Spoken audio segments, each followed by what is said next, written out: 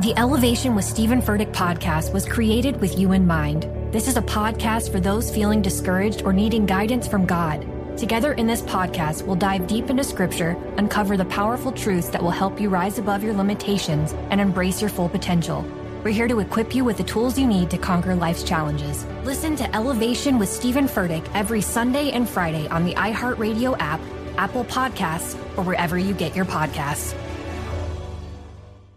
Danielle Moody here, host of the Woke AF Daily podcast. We've been with iHeart for a year, and what a year it has been. As we head deeper into 2024 and yet another life-changing election cycle, Woke AF Daily is here to keep you sane and woke. Make Woke AF Daily your podcast destination for 2024 election news and analysis. Listen to Woke AF Daily Season 5 on the iHeartRadio app, Apple Podcasts, or wherever you get your podcasts. I'm Diosa. And I'm Mala. We are the creators of Locatora Radio, a radiophonic novela, which is a fancy way of saying a podcast. Welcome to Locatora Radio, Season 9. Love at first listen. We're older, we're wiser, and we're podcasting through a new decade of our lives. This season, we're falling in love with podcasting all over again. And getting to the heart of our stories. We're going places we've never gone before, and we're bringing you along with us. With new segments, correspondence, and a brand new sound. Season 9 is kicking off with an intimate interview with Grammy Award-winning singer-songwriter Natalia Lafourcade. What's giving you hope right now? Well, when I see what music does to people, it gives me a lot of hope. If you liked Locatora before, you're going to love Season 9. Subscribe to our show and you'll see why Locatora is your prima's favorite podcast. Listen to Locatora Radio as part of the My Cultura Podcast Network, available on the iHeartRadio app, Apple Podcasts, or wherever you get your podcasts.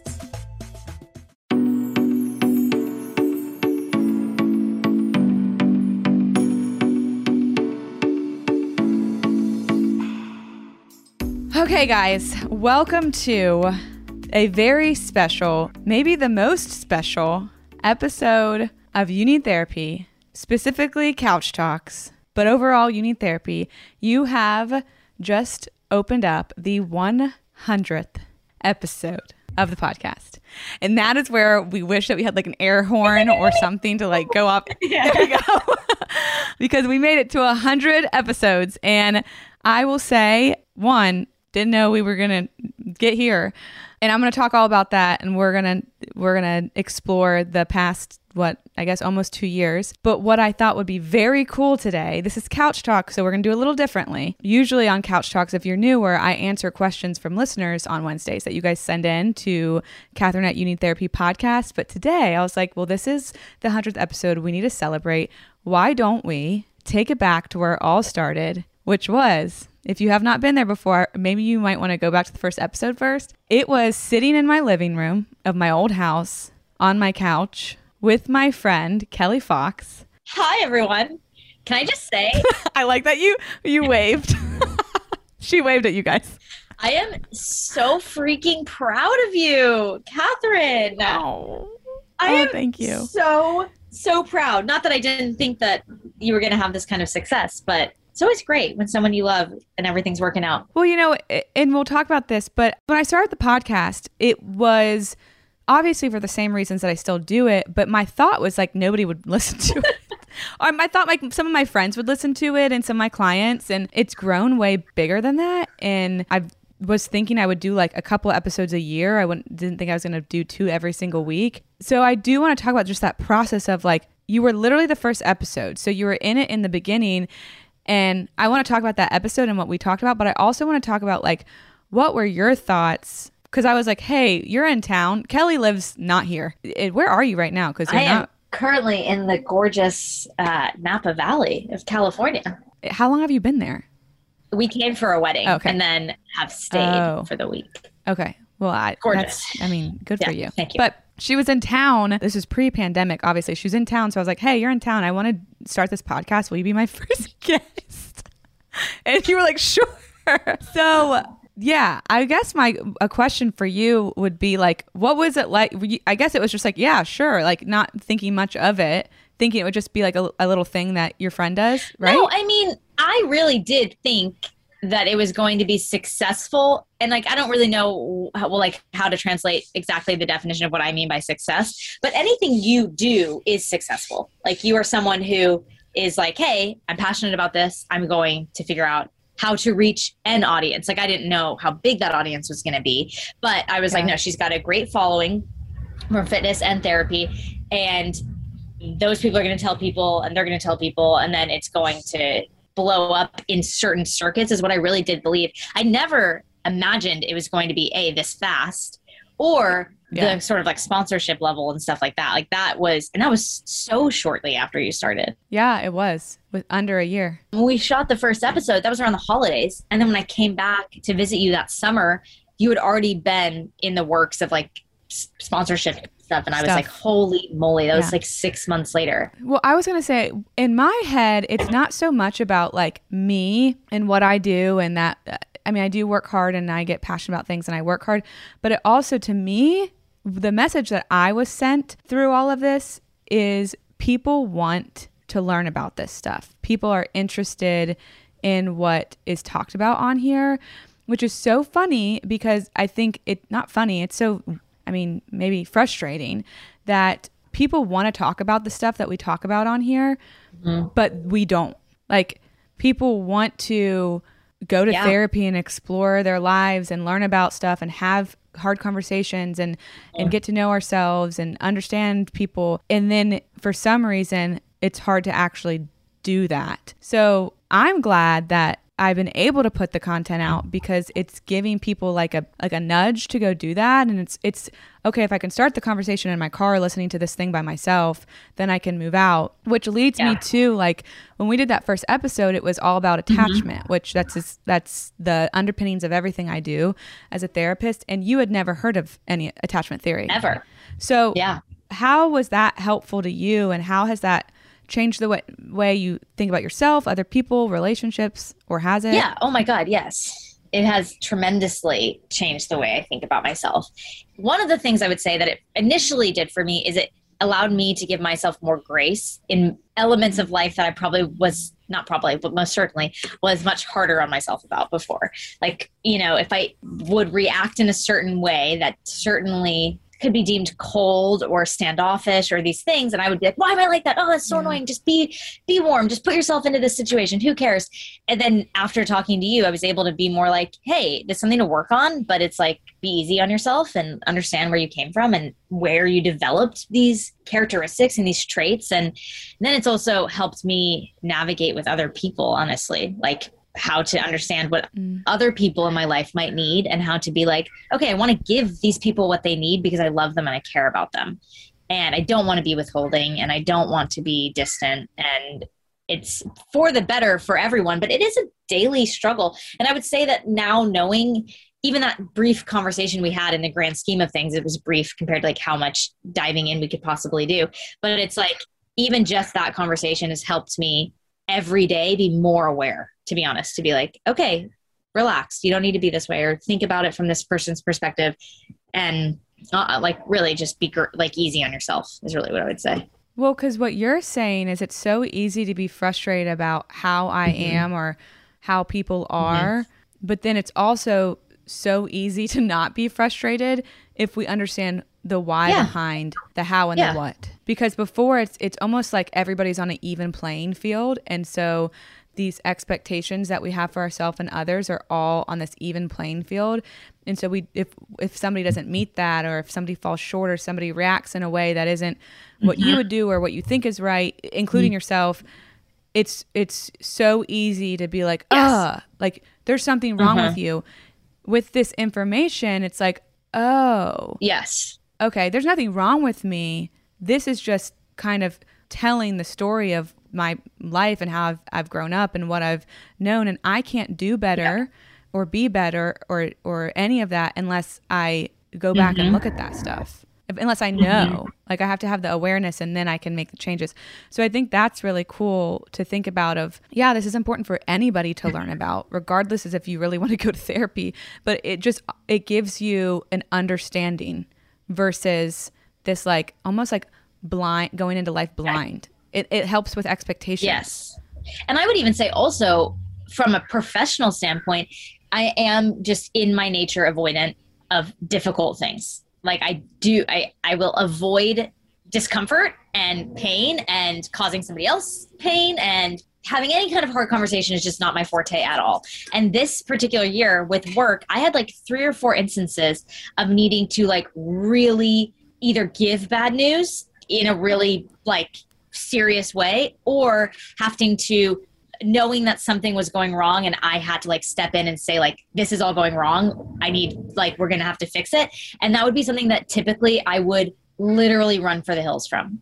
And I would like in my past either completely ghost, even in professional settings, I would like ghost people to just be like, oh, I don't want to have these hard conversations.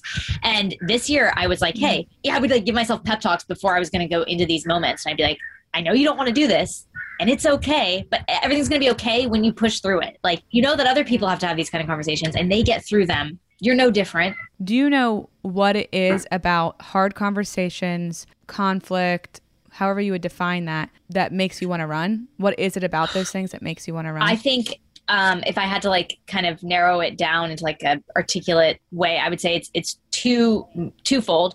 One is I feel that because I tend to be quite independent and I like to sort of be the master of my own domain, I'm very opinionated and deliberate in my life, but I do not like imposing my opinions necessarily on others. I do not like, if I'm in a group of 4 people and we're talking about where to eat lunch, I'll be the last person to speak up. But if I'm on my own, I can make my decision in 10 seconds. I know exactly what I want to eat. So part of me just thinks that like, I am so uncomfortable by imposing on anybody else's comfort, happiness, taste buds. I say I want Vietnamese chicken salad and they want, ramen or whatever. And I'm like, oh, well, we should just eat ramen, because it's like, I don't want them to ever be implicated by my decisions, I guess, if that makes sense. So like, I'm not a strong leader of a group. Like I'm happy to, if I'm in a group, I'm happy to be in the background. I even always use this example, like I am an interior designer. I love designing my spaces, but in all the times I've ever had roommates, college, post-college, anything, I like just let them do whatever they want in the houses, because I'm just like, I don't care. Like, I don't want to have any opinion on it. I don't want to. And then as soon as I live by myself or have my own space, I have all of my stuff just ready to go. I know exactly how I'm going to do everything in the house or everything in the apartment. But when I'm with other people, I just want to like let it all be their decisions and their stuff. And so I think that when you're telling somebody something bad, or you're breaking bad news, or you're like needing to have hard conversations, it's like I'm going to walk into someone's life and then I'm going to say something that's going to implicate them, and it's going to leave shrapnel in their life of like whatever it is that I need to say or need to do. And I feel so guilty about those things. And it's funny because, like my boyfriend will always be like, you don't care what anybody thinks of you. And I'm like, no. I care very much what people think of me. I just don't often include, like, I don't like to ask other people for a lot of opinions or whatever about my personal stuff, because I don't want them to be offended if I don't take their advice or anything like that either. But like, I care very much that people are comfortable and happy and having a good time. Okay. So I have 17 follow-up questions to that. One, you mentioned I feel guilty. Yeah. Okay. Guilt is not a bad feeling, because it tells us when we're doing something wrong and something that's outside of our value system. Mm-hmm. And so when people talk about guilt, sometimes I'm like, great, let's listen to that guilt. Let's talk about it and let's do something different. But I also think it's important when you feel guilt to ask yourself, okay, I feel guilty. What am I doing wrong? Yeah. And then once you figure that out, okay, what am I doing wrong? You get that answer. The next question is, do I really think that's wrong?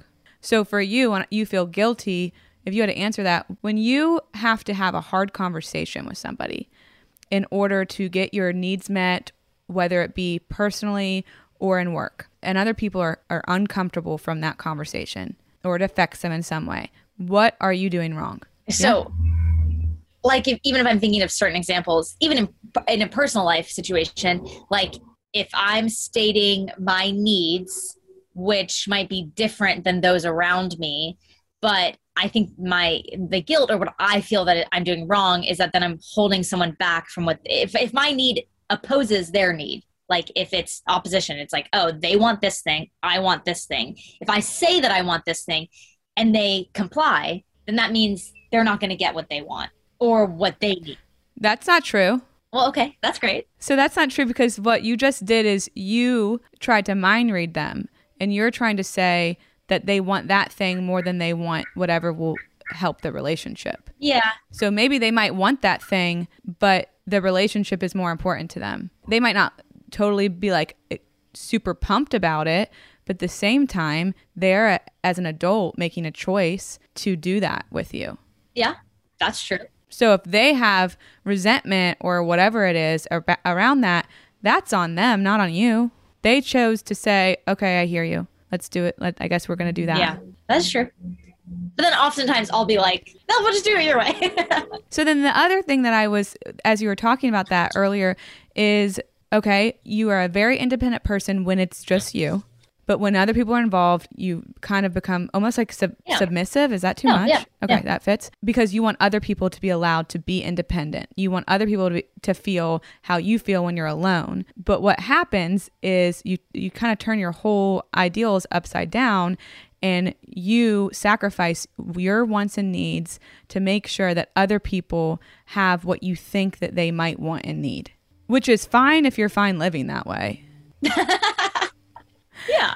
And that might be something that you're like, this is just who I am, and this is however I'm going to be for the rest of my life. But when and if it becomes a problem, and this is really for anybody, I would ask the question, what do I need to believe that my desires and my independence is just as important as everybody else's? So I would say that in this past year, I've been trying harder to vocalize my wants and needs in group settings, and to be, I guess, like not ashamed of the things that I want. Like I find that I really, really do value my alone time, because I feel that that is where I restore myself. If I have too much stimulation constantly, I get depleted quick, and I feel like, quite, I don't know, just like down and like tired. I don't feel like myself if I have too much of that. And so something that I've realized, even if I'm in a work setting where we're all like all the people I work with, we're like buddies. And so it'll be a work day. And then if everybody wants to go and continue to be like, oh, let's all just go grab something to eat, or let's all go play a pickup game of soccer or whatever it is, like stuff like that always comes up. And I used to just be like, oh, I should just go because I should go. Like that's what I should do. And that's what people expect me to do. And because I am, like a leader in the company I work for. And so it's like, I thought that was the right thing to do. And then in this last year, I've just been able to say like, no, thank you. I'm not going to do that. Like I'm going to go home, or I'm going to go to the gym by myself, or I'm going to do this and that. And initially I would get flack for it. And then now I feel like people are more like, oh, this is what we expect out of her now. Then that does make me feel a little sad, because I'm like, oh, I don't want people to expect that I don't ever want to go do these things. But I usually don't really want to ever do those things. Yeah, but what they're saying is we expect Kelly to be independent and make choices based on what she wants to do versus what she thinks she has to or should do. That's a good thing. Yeah. One thing that I've noticed lately that I really want to work on is how to, one, be able to express my needs before everything is happening. Like once I've kind of like let things get to a certain point, and then I'm like, no, I don't want to do that, or I don't want to go there, and it's like too late, and then I don't have the best tact in those moments. And so then that can oftentimes cause the contention and animosity and like unnecessary discomfort for everyone.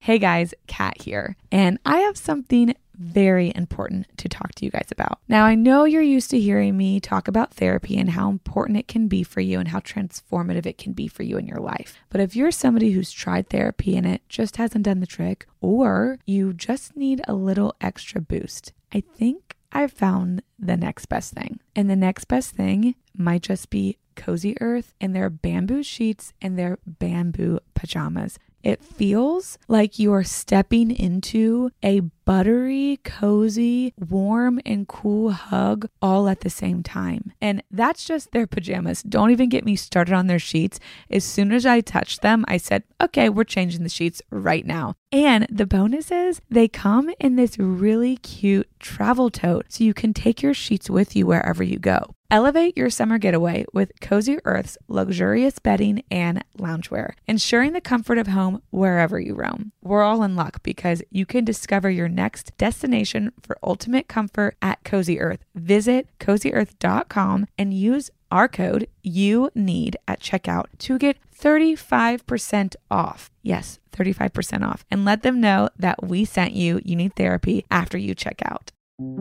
This is Neil Strauss, host of the Tenderfoot TV True Crime Podcast, To Live and Die in LA.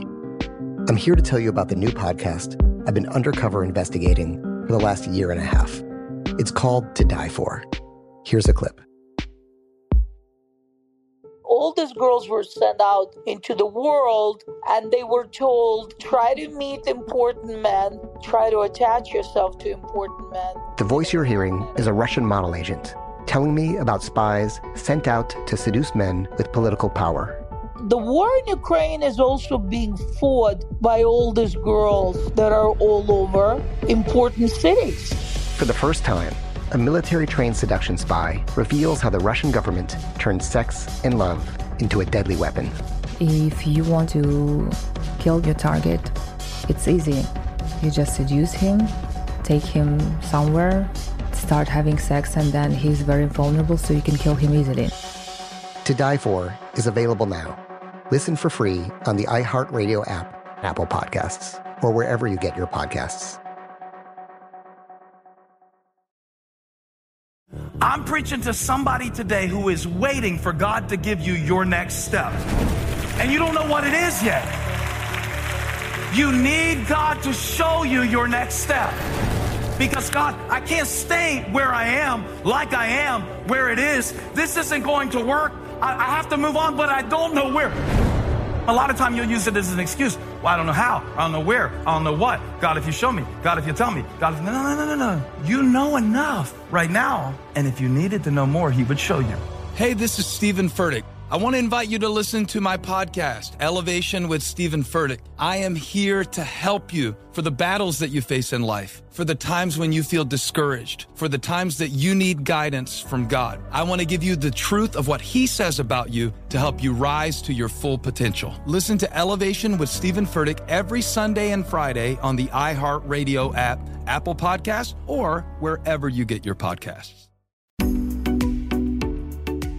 Yeah, and you know what? I want to wrap this back to like the first episode where we talked about attachment and we talk about avoidant attachment. And what I know about you, Kelly, well, I will go ahead and say, is you might have developed a leaning towards a more avoidant, an insecure avoidant attachment as a kid. I find you as a securely attached human being. So yes. So I'm saying all of this, and I will go out and say that you're a securely attached human being. We all are going to have some leanings towards stuff, right? But what I'm hearing you say is the coping skills you developed as somebody who was taught to kind of like repress my feelings and needs and wants and desires. You're wanting to break those now, which is great, which is why I know you're leaning more into this securely attached person, because you're aware and you know that they're not working for you. But your go-to is like, it's just the natural part of you is to like not say anything or make it easy for other people, not ask for too much because you don't want to, you're going to get let down. You don't want to get hurt. So all those protective measures, when you say I want to set better boundaries, what you're saying is I don't want to use these protective measures that aren't helping me anymore. Yes. So that's huge. And for anybody who's listening, who has been on this journey through talking and learning about attachment, that's really the goal. Like the goal isn't to make you feel like, oh my gosh, I'm doomed because I have this attachment and my life was this way and this is what I learned. No, the goal is to figure out what did you learn so then we can unlearn it. And that might take a while and you might not ever get it perfectly, but where you're doing now is saying, let's just keep going with the boundaries. I want to learn how to create better boundaries. So that's what Kelly's doing, is she found awareness, and it probably wasn't the most comfortable awareness, but now as she is wanting more out of her life and she's realizing, oh, my needs can be met by people. It's taking you time, and it's not still like you're going to have that natural pop-up of like, oh, I don't want to make other people uncomfortable, but you're willing to go against it. And eventually those scripts are going to start to change. The more you set boundaries earlier on, the more you say, no, I don't want to do that, the easier it becomes, because you are giving yourself evidence that disproves old stories. So every time you say, oh, I don't want to do that, I want to go do this thing by myself, and somebody's like, okay, I still love you, or okay, I'm bummed, I'm going to miss you, but I respect you. Whatever it is, you're getting more evidence that it's okay for people to be disappointed in a choice you make, but also they're still going to show up and be around and invite you again. Yes. That's the big learning factor, is knowing that like I'm around people all the time that are very articulate with their needs and their wants. And I love those people to death. So like, why should it be any different for me? Like, why shouldn't I accept or expect that hopefully people will feel the same for me? In your house growing up, was it always like what your dad wanted? 100%. Okay. That's 100% where that's all coming from. Really? Yeah. It was always what your dad wanted. So why are you going to voice a need? You're not going to voice a need. If you want something, you're going to steal the car and go get it. Exactly. So that makes perfect sense because that's what you were taught. There was no point in you asking for what you needed. But then here is my big concern, is that in my house growing up, it was, and you know, of course, it's like if I asked my mom, maybe she would deny this. But the way it fully appeared to me as a youth, as a teen, my experience was it was my dad's world. We were living in it. And like, it was whatever he wanted to eat for dinner. We always ate, like, I remember always asking my mom, like, why don't we ever have chicken? Like, all my friends eat chicken. And she's like, well, your dad doesn't like chicken. So we just like never ate chicken in my house. Like, it was like just weird stuff like that. But all vacations entirely planned by my father, every element of it, where he wanted to go. Weekends, hobbies were, my dad liked to golf. So everything was about golfing and golf course stuff and whatever. And so what I find the biggest, weirdest struggle in my life is that in social settings, in group settings, in work settings, I'm very happy being passive and it makes me feel the most comfortable. But in my private life, and I would say private life, even deeming my partnership, like with my boyfriend, like I want to be the boss so bad. And I'm constantly trying to be authoritative in like, no, it's not going to be this way. This is how we're going to do it. This is where this goes. That doesn't work. That's not where that goes. In my apartment and stuff, like they put a cup somewhere I don't like and I move it, you know, or whatever. And so I feel like in this juxtaposition constantly being like, how can I be so passive in this one area, but then in this other area, I need so badly to be strong and vocal and whatever. And it's something that my boyfriend says constantly. He's like, you're only comfortable being this vocal with me. And he'll make little jokes about calling me my dad. He's like, oh my God, you're going to be your dad, or you're becoming your dad. And then that's terrifying because I'm like, oh my God, it's not a dictatorship. Like I want everybody to feel like they can also have their needs met or go where they want to go or like eat what they want to eat. What do you make of that though? Well, wait, what do you mean? Like I'm a little scared, but what makes it easy to be passive in a group, but it sounds like it's almost like torturous to be passive in a relationship? Yeah, I think that being a rather observant kid, I was watching my parents' dynamic and they always seem very happy and I'm sure they are happy and, you know, I'm not going to like speculate on that. But like their dynamic was one in which, like I said, everything was my dad's show and my mom just went along with it. And I think that felt terrifying for me to ever be a passive member of my household or a passive member, if I have kids someday, to be like a passive member in my children's life and that their father be the one who's making all the decisions for them and teaching them and showing them and whatever.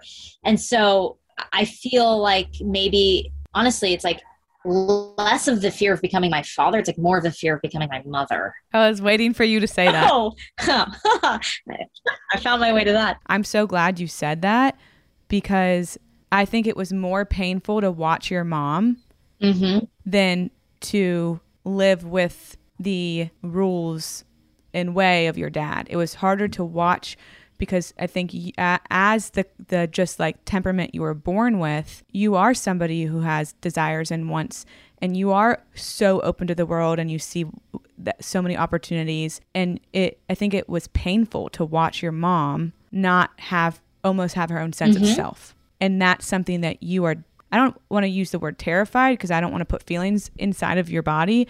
But I think that is probably one of the biggest unconscious motivation in your being is to not turn into that. And I think I 100% agree with you. And I think that something that always struck me, even when I was young, is my mom rarely talks about herself, like really rarely talks about herself.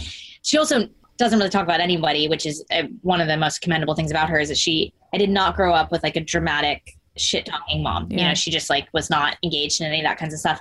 But occasionally, if she ever talked about herself or who she was when she was young or like a young woman, it sounded like a complete stranger to the mom I knew. And that was always what was so shocking to me is like my dad, if he's talking about himself, he's talking about who he was, but also who he is that day. He, if he ever was talking about like, oh, how hardworking he is, he pulls himself up by the bootstraps, this and that, his hobbies that he really likes.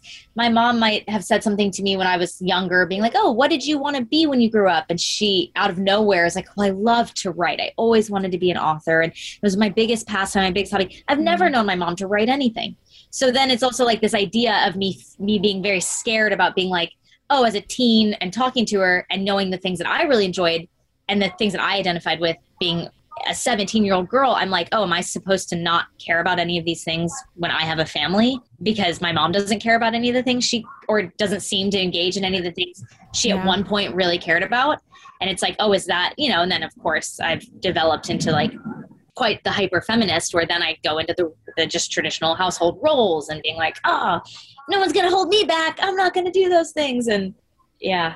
This is a question for you to think about too. You might not be able to answer this now, but what do I need? What would it take? What do I need to learn? What do I need to unlearn to start to believe and trust that I can both get my needs met and not stifle other people's needs? Well, I can get my needs met and be in a committed relationship. Mm-hmm. And maybe there's a different way to say that. Maybe it's like, what do I need to believe that you can have a partnership where both people can be satisfied? Mm-hmm. Both people can go after, and that's not what everybody wants. That's one thing that I think is important to note here is that some people are fine to give up. And that's kind of what I was talking about earlier when you're like mind reading. Some people are fine to give up parts of their lives to satisfy other people and they don't have any problem with it. That's not ours to judge.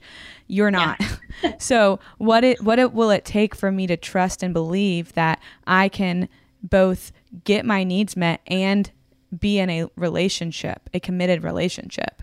Well, this leads me to a question for you too, is to be like, do you engage or believe or have any insight or opinions into this idea in a relationship of someone being the alpha and someone being the beta? Or this idea of when people are like, oh, well, they're both alpha, so they'll never work out. Or they're both betas, they'll never work out. Or, oh, this like idea of opposites attract versus... Did we talk about this? No. Okay.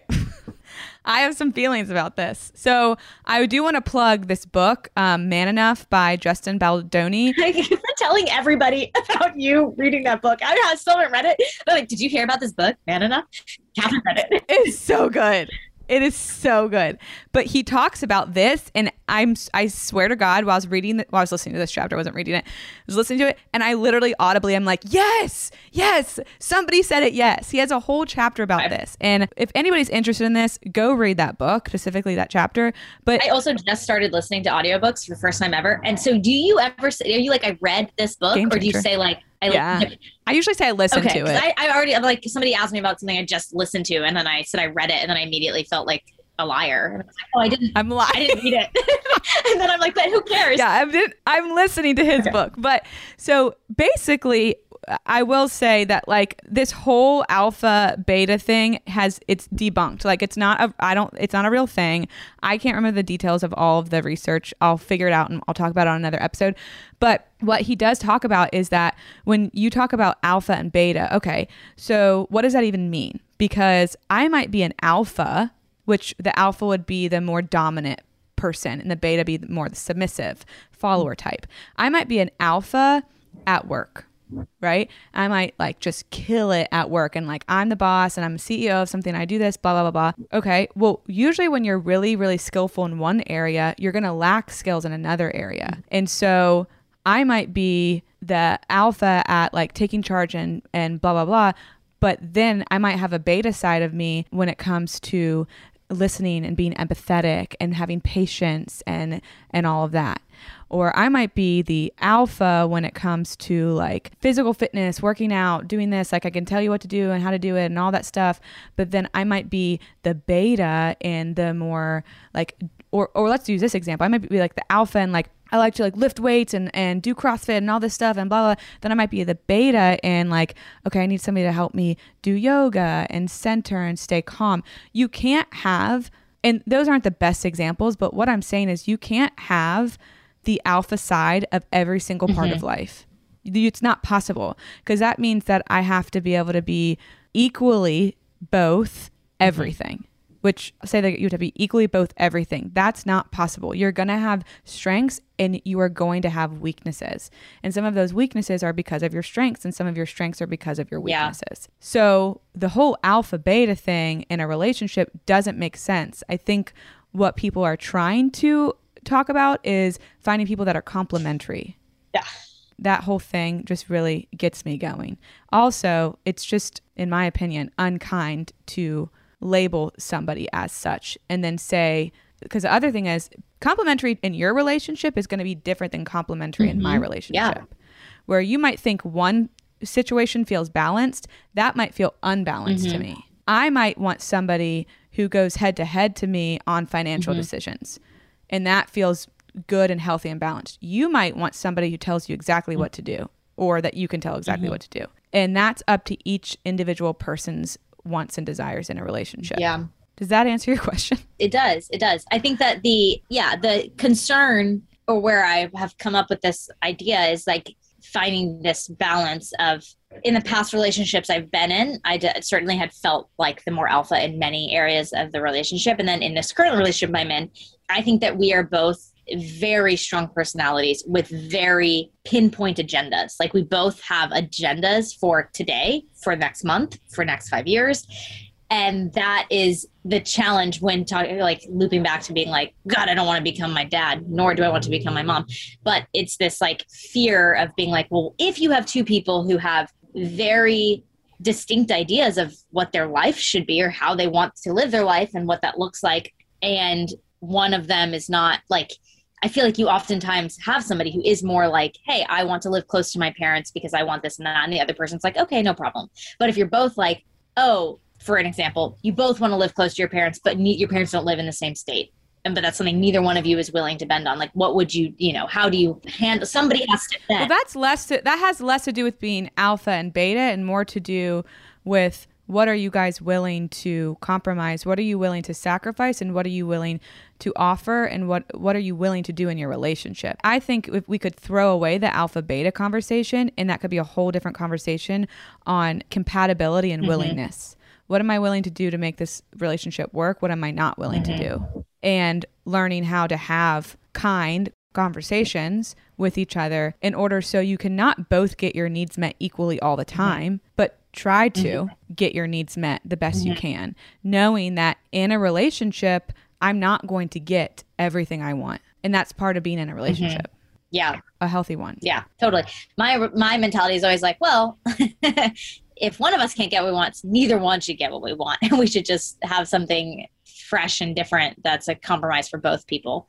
But then that's fine. If you guys agree on that and that feels right, to be like, okay, if we can't decide, I think the best decision is this. If you guys both agree on that, who's to say that that's the wrong thing to do? I think I would phrase it differently of, if we can't both get what we want and neither of us are going to get what we want. If we can't both get what we want, how about we see if there are any other options that we might want? Yeah, you're right. Okay, so we're going to wrap this up because, we could be here forever, but at some point this conversation has to end. For you guys out there, we'll keep talking. But I want to say in closing, thank you, one, to Kelly for helping us get this started in the first place. And thank you to anybody who has joined us along the way. Truly, I would probably still do it, but the podcast wouldn't be what it is if I didn't have people listening to it. I might still record them and put them out, but it wouldn't have the impact that I think it is having, which was my goal, is to help people engage in conversations that I know that we want to have, but we just need a little nudge to have. So thank you for joining us on this whole ride. Thank you for everybody who's helped me do it. I feel like I'm giving an acceptance speech for like an award that I haven't won, but I just wanted to say thank you to all of you that have supported, because honestly, you hear me and you hear the guests, which obviously thank you, but there's a lot of people behind the scenes that are helping out too, that make it possible for me to do this and to do it as frequently as I'm doing it. So obviously, Houston, whoever in the world thinks that I speak eloquently, they believe that because Houston is a magician when it comes to producing and editing the podcast. So thank you. And then Amy and iHeart and all the people. I'm just so grateful to be able to host the podcast. So thank you guys. I want to say, to celebrate, we are going to do a little giveaway. So we're going to give away a Unitherapy Feel Your Feelings package. So we're going to give away one of the Feel Your Feelings shirts, one of the Feel Your Feelings mugs, and I have 4 stickers that I am going to put in there as well. And you can see them on Instagram. I'm not going to just like read them all off. If you're interested in a sticker, go on Instagram. You can follow at You Need Therapy Podcast and at kat.defada, and all the info will be on there about how to enter to win. Actually, I'm deciding we're going to give away 2 of those. So go check those out. That will be up today for you guys to enter to celebrate. And I don't want to end this because I don't want to end the 100th episode, but it has to be done. So anything you want to say, Kelly? Any last thing you want to say to the people? Oh my gosh, I'm just so honored. I'm so honored to be the number 1 episode and the 100th episode. I know. All the special episodes. No, I feel really grateful for what I learned on the first episode. I did end up starting therapy after that episode, which has been super helpful and great, and such a welcomed moment of my week or every other week to just like divulge and like tangent and learn things and stuff. So I've been really grateful for that. And I'm just so proud of you. You are accepting the award, award of 100 episodes. All right, guys. Well, I will be back with you on Monday, and have the rest of the week you need to have. The Elevation with Stephen Furtick podcast was created with you in mind. This is a podcast for those feeling discouraged or needing guidance from God. Together in this podcast, we'll dive deep into scripture, uncover the powerful truths that will help you rise above your limitations and embrace your full potential. We're here to equip you with the tools you need to conquer life's challenges. Listen to Elevation with Stephen Furtick every Sunday and Friday on the iHeartRadio app, Apple Podcasts, or wherever you get your podcasts. I'm Diosa. And I'm Mala. We're the creators of Locatora Radio, a radiophonic novela, which is a fancy way of saying a podcast. Welcome to Locatora Radio Season 9. Love at First Listen. This season, we're falling in love with podcasting all over again. With new segments, correspondence, and a new sound. Listen to Locatora Radio as part of the My Cultura Podcast Network, available on the iHeartRadio app, Apple Podcasts, or wherever you get your podcasts. Danielle Moody here, host of the Woke AF Daily podcast. We've been with iHeart for a year, and what a year it has been. As we head deeper into 2024 and yet another life-changing election cycle, Woke AF Daily is here to keep you sane and woke. Make Woke AF Daily your podcast destination for 2024 election news and analysis. Listen to Woke AF Daily Season 5 on the iHeartRadio app, Apple Podcasts, or wherever you get your podcasts.